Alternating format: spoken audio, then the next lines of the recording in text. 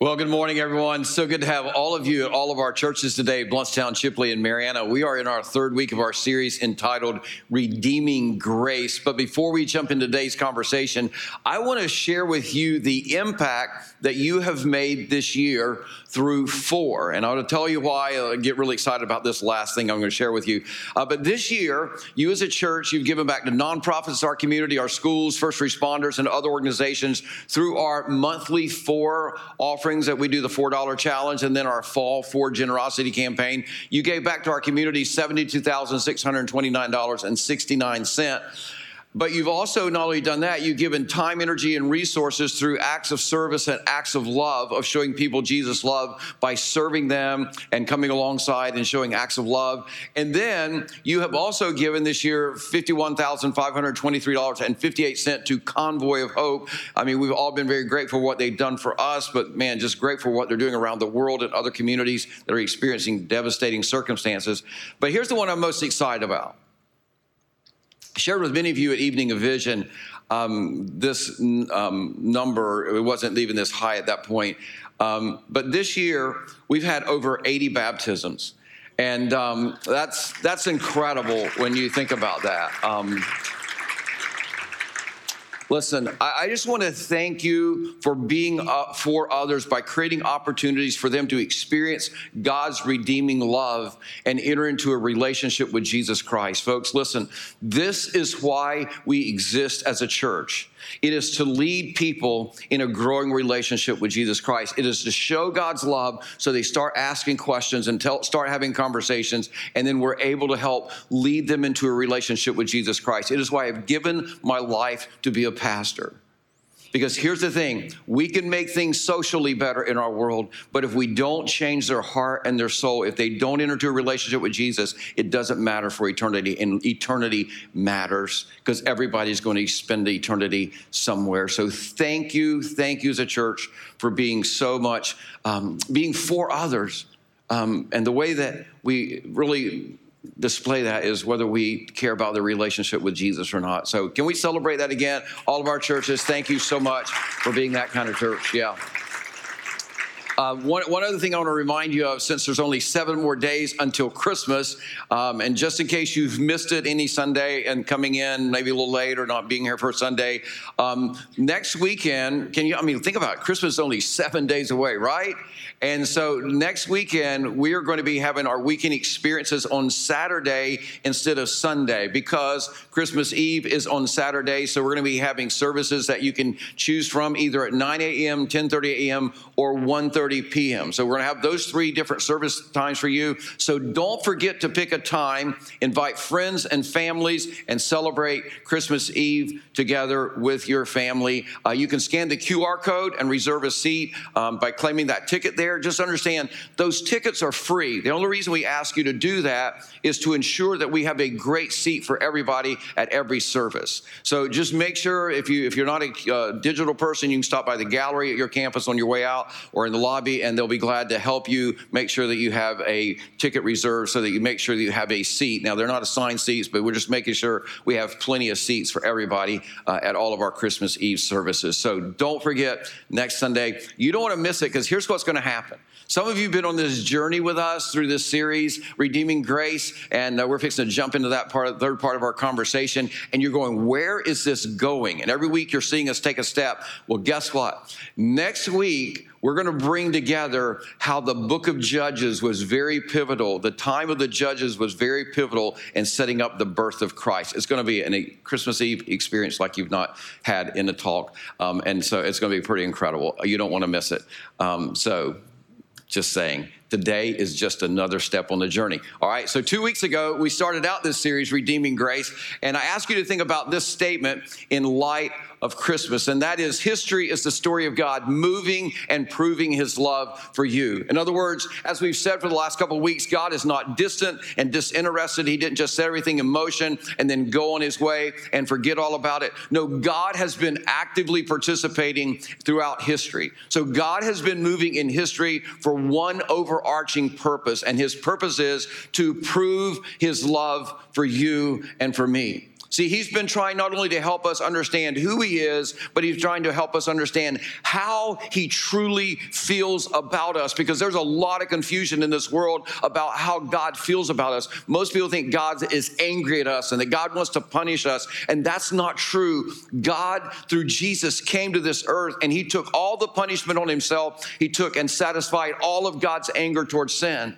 And so what we've been doing is we've been learning over the last few weeks that, especially in light of humanity's brokenness and in light of our rebellion, in spite of our sin and disregard for God, in spite of our doubts about him, maybe even our unbelief about God, no matter our sin and our brokenness and rebellion, God has not stopped moving and proving his love for you and for me.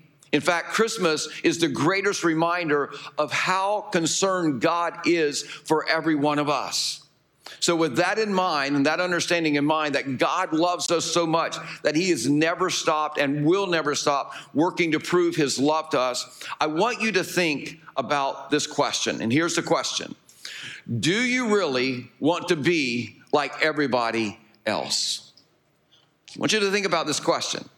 Do you really want to be like everybody else? Do you want your life to be just another average life here on planet Earth? I mean, like, was there ever a time in your life when you were writing down your goals and you said, my goal is I want to be like everybody else? I don't think there ever has been, has there? I mean, but at the same time, for most of us, it seems like we are content with just being average like everybody else. Because statistically speaking, if your life is like everybody else's life, then you're average at best, right? So was there ever a time in your life when you dreamed of shooting for average? That was going to be who you were. I mean, when you ever been a time when I thought, man, I'm gonna work to have dysfunctional friends like everybody else. I'm gonna have a dysfunctional dating life like everybody else. I wanna have dysfunctional marriage and kids like everybody else. I wanna manage my money and my morality in a dysfunctional way like everybody else. I mean, parents, have you ever sat your kids down and you say, hey, listen, look at the world around you. You wanna be like everybody else. No, none of us have done that, right? But the truth is, if we took the time to really stop and think about it, we would say, no, I don't want to be like everybody else. I don't want my life just to be average like everybody else. I want the outcome of my life to be so much better. We would say something like this. I want to have trustworthy friends. I want to have a pure dating history. I want to be in a loving, committed marriage with kids who honor and serve others. I want to manage my money well and live a life that pleases God. But the truth is, most of us, we don't spend our life aiming for that. Instead, what we do is we look around at what everybody else is doing in their life, and it seems like that we just want to shoot for what everybody else is doing. And do you know what everybody else wants? Do you know what everybody else wants? This is going to surprise you. Everybody else wants their life to look like a beer commercial. I mean, think about it. Everybody wants to look good. They want to be surrounded by people that look good. They want the sun to be shining every day. They want the freedom to go spend time at the beach every afternoon and the beach every evening. They don't want to get old, and they want to have plenty of money, and they want to have no worries, and they want this endless supply of beer and good times and smiles. But here's the secret that the beer commercials never tell you. The people who actually figure out how to make it appear that they have it all, the good looks, the popularity, the money to do whatever they want, when they want, with whoever they want, they aren't happy. I'm glad somebody's agreeing with me, but let me preach the sermon. So here's the deal.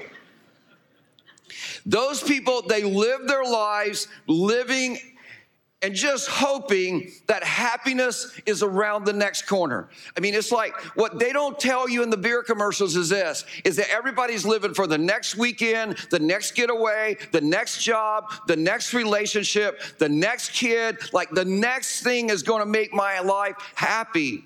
In fact, here's the reality about the average life in America, and that is this. They are worried. They're in debt. I mean, think about this. They're discontent. I mean, think about who you've talked to this week. I mean, they're all worried. They're in debt. They're discontent. They don't enjoy what they have because they're fixated on what they don't have. They're insecure, but they try to hide it, right? They're dysfunctional, but they blame their parents, or they blame their spouse, or they blame their children, or they blame their coworkers. They blame somebody. They're bored. They're unfulfilled, because that goes along with being bored, right? I mean, they used to think that life was taking them somewhere, but now they just know that life is just like this cul-de-sac. They drink way too much. They take way too many pills. They try to hide out way too many ways, and they feel alone. See, listen, average goals, meaning if you live like everybody else, it leads to an average life. And this is average in America. And if you don't believe me, sit down and pay any counselor $100 and ask them to give you an hour of their time. And they will tell you, in any area of our country, any region of our state, wherever, they'll tell you, this is the life of the average person. And here's what I would say. For too many of you who call yourselves followers of Jesus at our churches today, this is your life. Because see, the reality is you still want the beer commercial life because you think it offers you something that it doesn't offer. But you don't want this life, and you can't figure out how to get out of this life.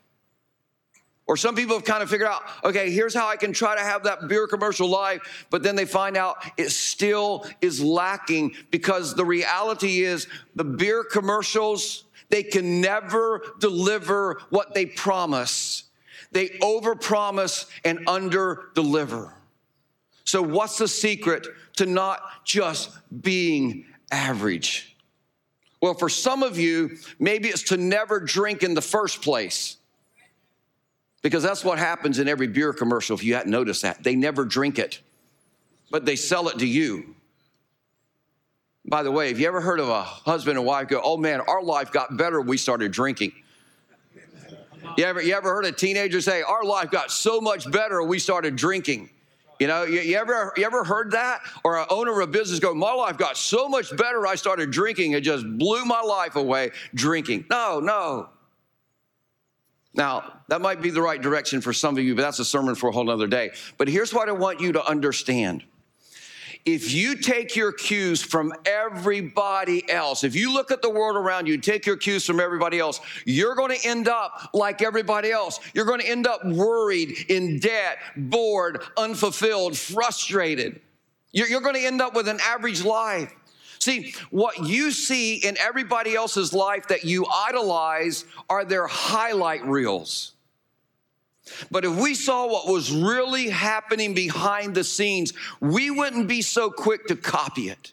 If we saw what was going on inside them, we wouldn't be so attracted to what we saw going on the outside or on their social media. They may look happy on the outside, but you can't see the scars, the turmoil, the tension, and the guilt that is rattling around inside. And some of you, you understand this because you have lived it or you are living it. See, you've been living what we've been talking about throughout this whole series. I mean, here's the thing. You did what was right in your own eyes. You did what you wanted to with whom you wanted when you wanted to do it. But in doing what was right in your own eyes, what you ended up doing is you abandoned what you suspected was right in your own heart. And you ended up where you didn't want to be, or with outcomes that you never wanted to experience. You ended up and now are living where your life is just like everybody else. You are bored, you are confused, you're discontent, you're frustrated. You're looking for the next fix around the next bend in the road. So if that's you, and you're wondering, how do I get my life back? How do I get back on track with God? I don't want to be like everybody else. How do I change? How do I live a better life? Well, the good news is we have good news for you today. Because your Heavenly Father has provided you a way out, a way to experience something way better than average of what this world is experiencing. In fact, that's why Christmas is such a season of hope for every one of us. It's a reminder of God's redeeming grace, because Christmas is the central point in history at which God demonstrated his love for you and his love for me. See, Christmas is when God, he stepped down from heaven and earth to not only show us what God is like, but to show us how much God absolutely loves you and absolutely loves me. So what I want to do today is I want to show you the way out of this average life like everybody else and back to God's plan for your life. Now, to find that way out, I want to take you back to ancient Jewish history to the time around 1380 BC. Joshua, who led the Israelites to conquer the Canaanites and into the promised land, he's about to die, and he explains to the people God's plan is for them to live under God's authority. God wanted the nation of Israel to be a theocracy, meaning God was their ruler and their king. So God is going to serve as their invisible king. And then they were going to have these judges that would help them understand and stay in line with God's design for their life. And as we've learned over the last couple of weeks, it all unraveled on them in about a 330-year period of time between when Joshua leads them to possess the promised land and when Saul becomes their first king. And we have a record of all that took place in this time, or kind of a history of this time, during in a document that's in our Old Testament that we call the Book of Judges. Now, what we have seen from the past 2 weeks is that the 12 tribes of the nation of Israel, they didn't like being told what to do. They were much like us. They did not like being told what to do. So they disregarded God's law and they disobeyed. And every time they disobeyed, it would end up in disaster. And that's what would happen. That's what happens to us as well, isn't it? Like anytime you disobey God, eventually there's going to be disaster, because the consequences always catch up to you, because that's what consequences always do. Now, the consequences are normally later and greater. So we disobey here, and then we experience disaster here, and we go, why did this happen to me? And why is it happening like this? Because consequences always catch up with disobedience. And the reality is, it's always later and greater. And then they would experience this disaster. And then they would cry out to God for help, and they would promise to change, and they would promise to follow God. And then God would send a deliverer who would straighten out their mess. And after a little while, they would get tired of being told what to do again. And you know what they would do? They would go through this cycle all over again. And 7 times in the book of Judges, the nation of Israel, they go through this cycle. Now, does this sound familiar? So, some of you, this is like the roadmap of your life, isn't it? But it doesn't have to be that. Now, by the time we get to the end of this period in Judges, the writer of Judges describes the culture this way. He says, in those days, there was no king in Israel, and everyone did what was right in his own eyes. Literally, everybody just made up their own rules. Everybody defined the truth for themselves. They're like, this is my truth. You have your truth. They decided for themselves what was right. But in doing so, doing what was right in their own eyes, it led to chaos collectively and personally. And we've seen some of that chaos over the last 2 weeks that it created for them as a nation. And eventually, the very nations that the Jewish people tried to copy ended up capturing them, and they lost the very freedom that they wanted to have. And fortunately, Joshua, he saw this was coming, and he knew what they were going to do as a nation. He knew that they were going to step out and try to do what was right in their own eyes, that they were going to disobey, and it was going to cost them their freedom, and it was going to lead to disaster. So last week, we looked at this big speech that Joshua gave right before he dies, and then he gives them some advice, and he gave us some advice. And he tells them, he says, don't take your cues from everybody around you. He says to them, he says to the nation of Israel, basically, he says, listen, if you're not careful, you're going to look around at the highlight reels of the other nations. You're going to watch their beer commercials, and you're going to buy into their way of life, but it's a lie, and it overpromises, and it underdelivers. And if you remember from last week, Joshua, what he did is he challenged them. He says, I want you to look to God, and I want you to follow his ways. Because see, Joshua knew that God wasn't trying to keep something good from the nation of Israel. No, he was trying to make them anything but average. He was trying to make them unique and to give them something much, much better than just an average life. But Joshua, he understood something that most of us don't understand. He understood that our temptation, it is to always look around us to determine our direction. Don't miss what I just said there. Our temptation is to always look around us to determine our direction. It's to look at the highlight reels. It's to look at all these advertisements, all these things that the world has to offer. He knew that was our temptation. So the Israelites, what they would do is they would look at their Canaanite neighbors and they would idolize their highlight reels, and they would buy into their beer commercials, and then they would start acting like them because they thought somehow, well, they look like they're happy. They look like they're successful. And I think if we're all honest, I think we can all remember times in our lives, seasons in our lives when we looked around and we set our sights on something less than God's way and God's plan for our life. In fact, I can imagine all of us at some point in our time, we wish we could go, or in our life, we wish we could go back to that time and either unsee or unmeet certain people or events in our life. Because at that time, we failed to realize what we all know now, that what captures our attention determines our direction.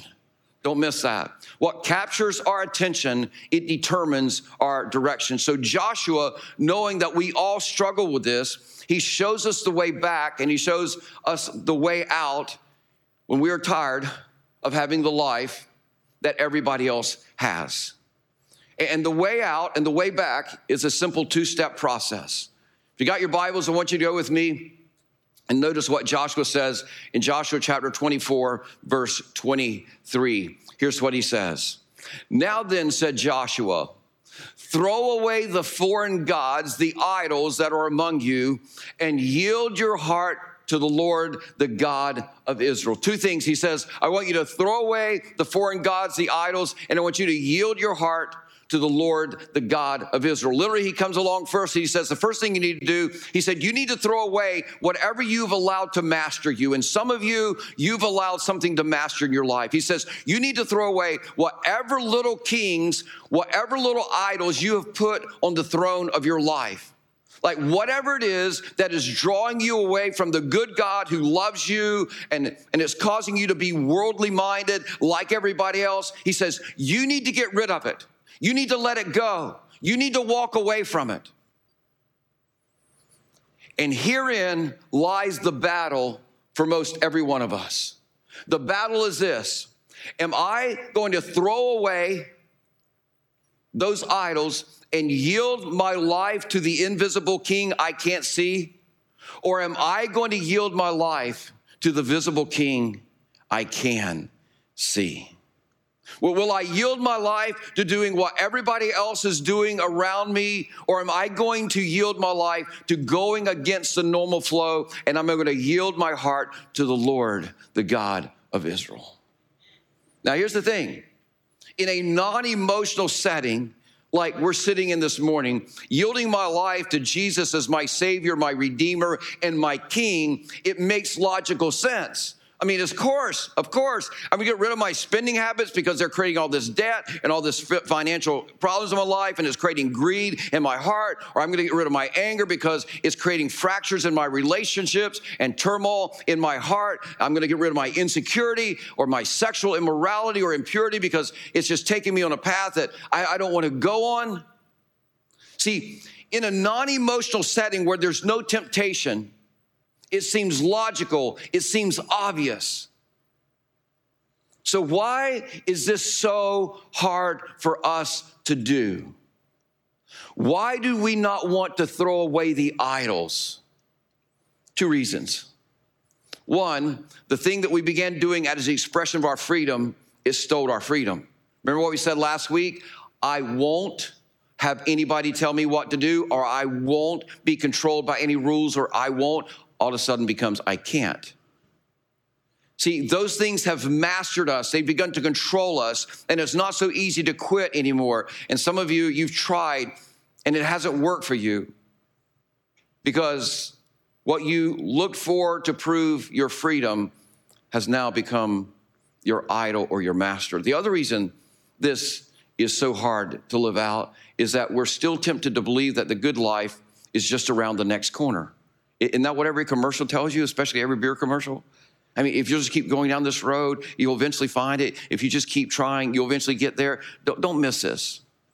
Whenever you choose to disregard what God says to you, whenever you choose to disregard God's way, it's because you think that God is keeping something good away from you. It's the very first temptation in the Garden of Eden. You're convinced that your life would be better doing life your way instead of God's way. And here's what I can promise you. Until you are convinced that God's way is the best for you and God wants good for you, you'll never trust God enough to follow him until you reach the point where you believe that God wants something very good for you. That God wants more than just another average, worldly minded, I'm going to figure out it by looking around at the world kind of life for you. See, God is not trying to keep something from you. No, he's trying to help you, not keep you from happiness. So here's the thing.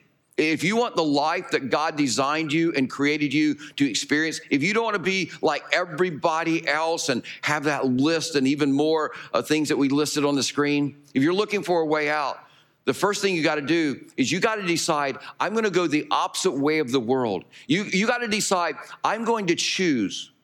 The reality is you got to come along and say, I'm going to throw away every idol in my life. I'm going to throw away everything that I have been pursuing or holding on to that has been in my way of yielding everything to Jesus.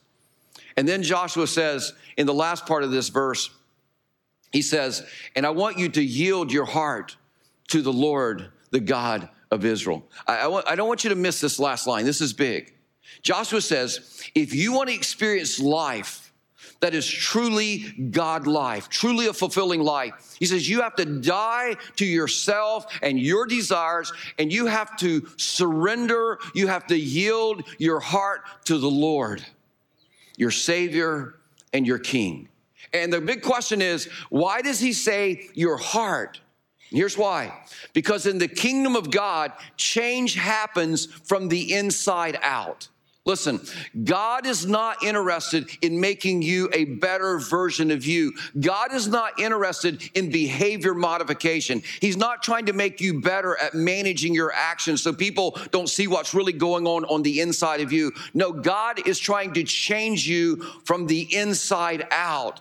Because if he changes you on the inside, the outside will be taken care of. But here's the thing you need to understand. God cannot change anything you do not yield or surrender to him.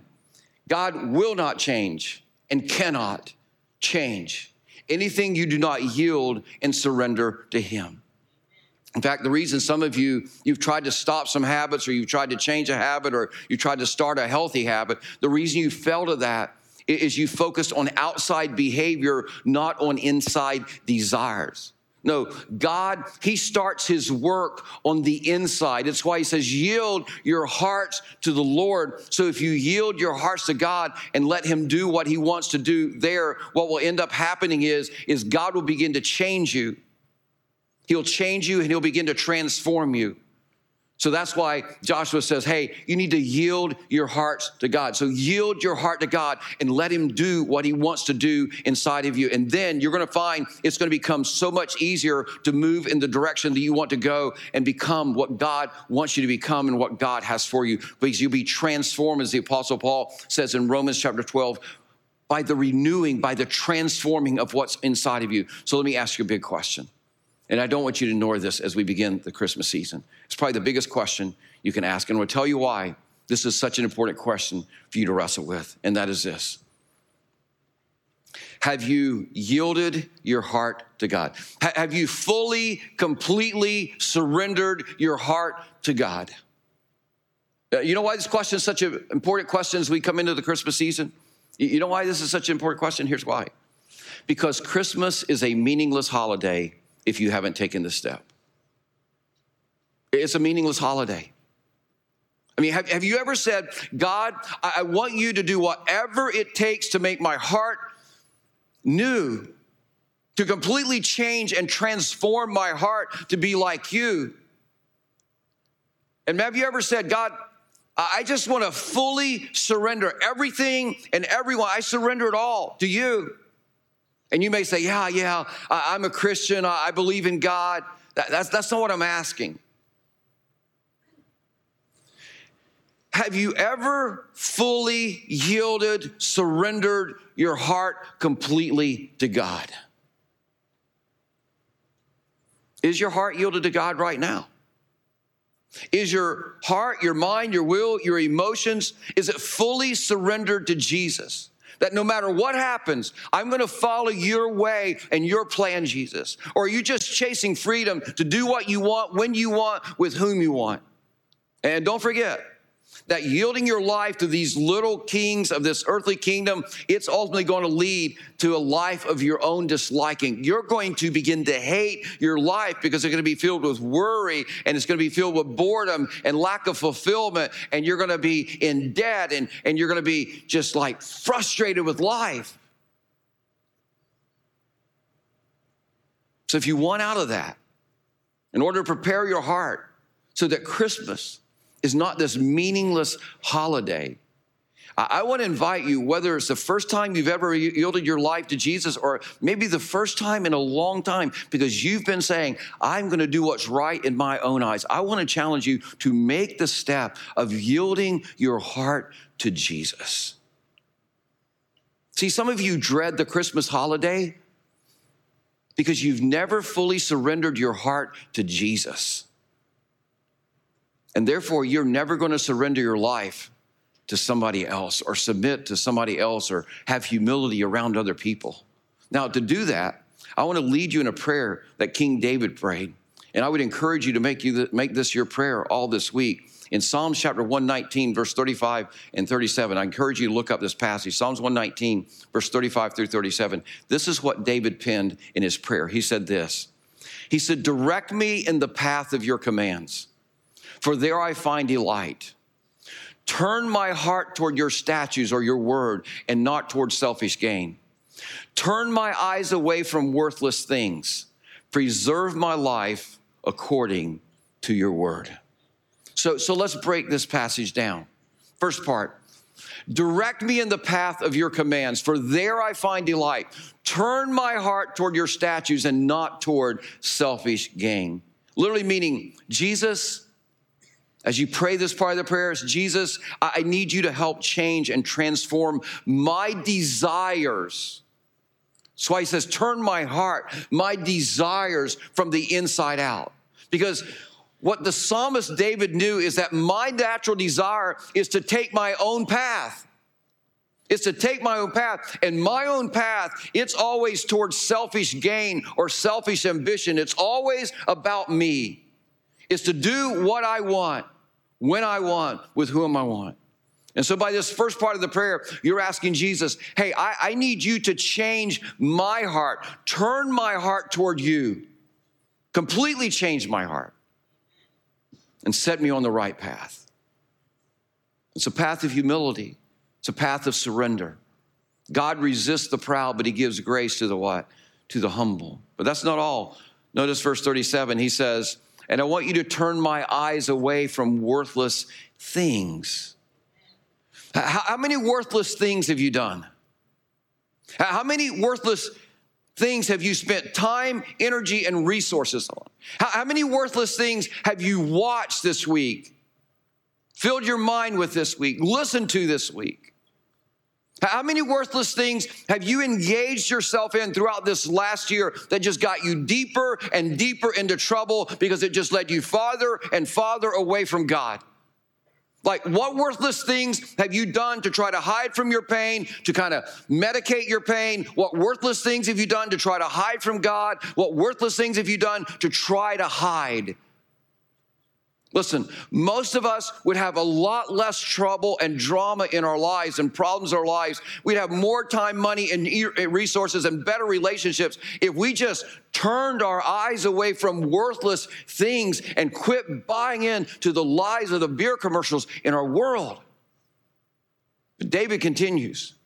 He says, preserve my life according to your word. This means, God, I'm yielding my life to walk in your way and to go your way. And the question is, why is this so important for us to make this commitment, to pray this kind of prayer as we look forward to Christmas? Because here's why. Christmas is when God stepped from heaven to earth, not only, as we said, to show us what God is like, but to show us how much God loves us. And while we don't think about it, when we pause to celebrate Christmas this next week, we are celebrating the birth of the King of Kings and the Lord of Lords. But naturally, none of us want a king telling us what to do. We prefer to do our own thing. But whenever we yield our hearts to our Savior as our King, this is what I promise you, and this is what David is saying here. He says, listen, you'll preserve your life. You'll get the life that you've been wanting, because you'll be walking in the path and the plan of Jesus for your life.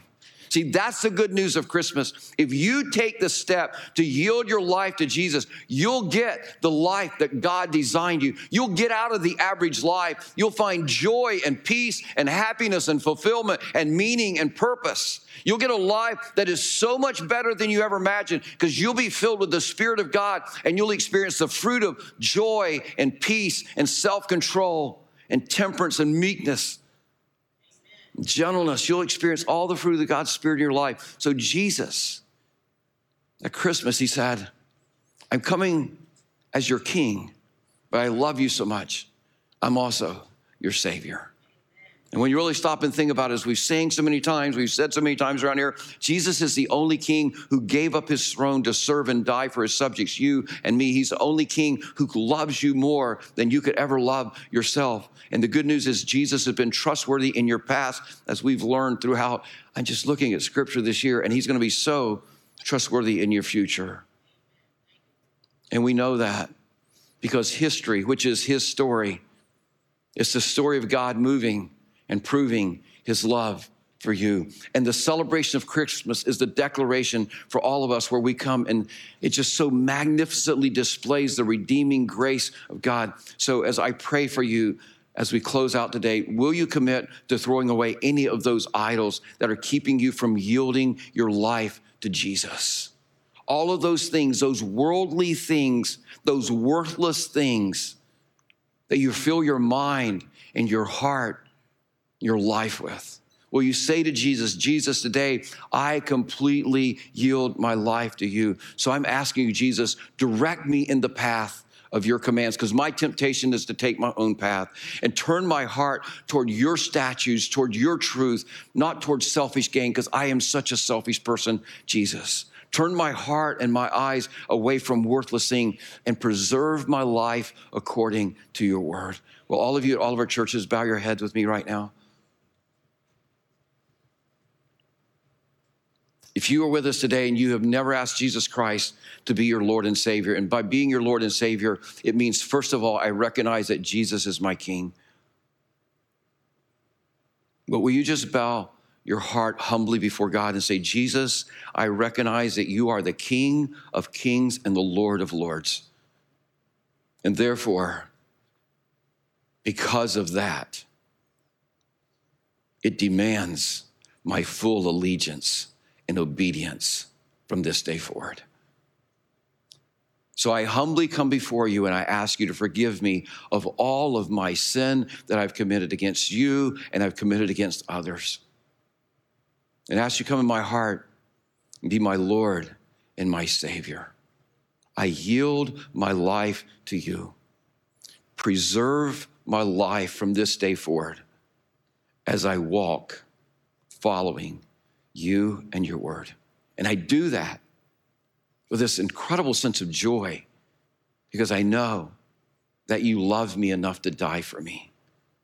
You love me enough to step to this earth to show me, hey, I'm not here to pay you back. I'm here to win you back because I love you. I made you. I created you.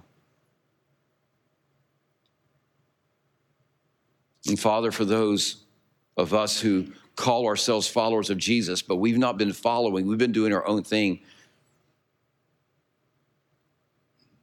This is our prayer. Father, forgive me. I yield my heart to you. I ask you to turn my eyes away from worthless things, my heart away from worthless things, and direct me according to your word. I surrender all. Thank you. Thank you for loving us, Jesus. But I thank you that your love is not powerless. I thank you that your love is powerful enough that when we live in your love, we experience joy and peace and patience and gentleness and meekness and self-control. And we can trust you with everyone and everything. And we choose to do that today. In Jesus' name we pray. Amen. Hey, everyone, have a great week. Just continually, daily yielding your life to Jesus, making that prayer, Psalm 119, your prayer all this week. Hey, we will see you next weekend for Christmas Eve service, and we'll wrap this series up then. Have a great day.